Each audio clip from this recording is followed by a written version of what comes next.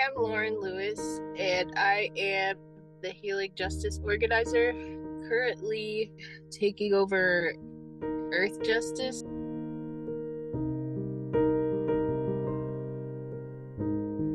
Can you tell us a little bit about what you've been seeing so far over there at Rolling Fork? Well, Rolling Fork was completely devastated. I only went one day.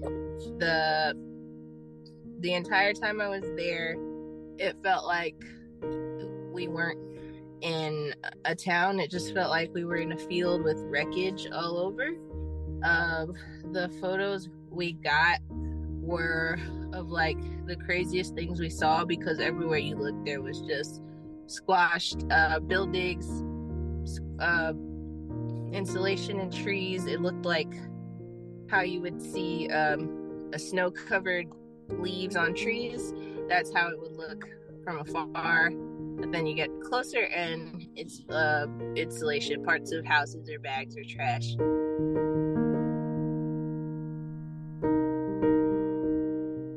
It looked a lot like where I was from, where I grew up. There's lots of little tiny towns right outside of it, and that looked like one of the tiny towns that surround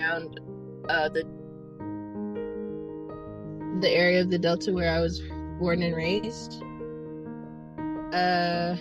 It was hard for me. I came back very drained. It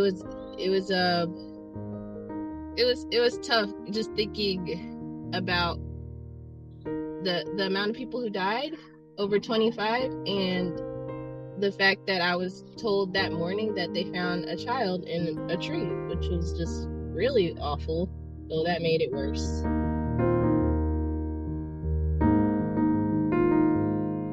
Talk a little bit more about what IAJE is doing in general to help people after this tornado. IAJE is doing our best to figure out what's needed and where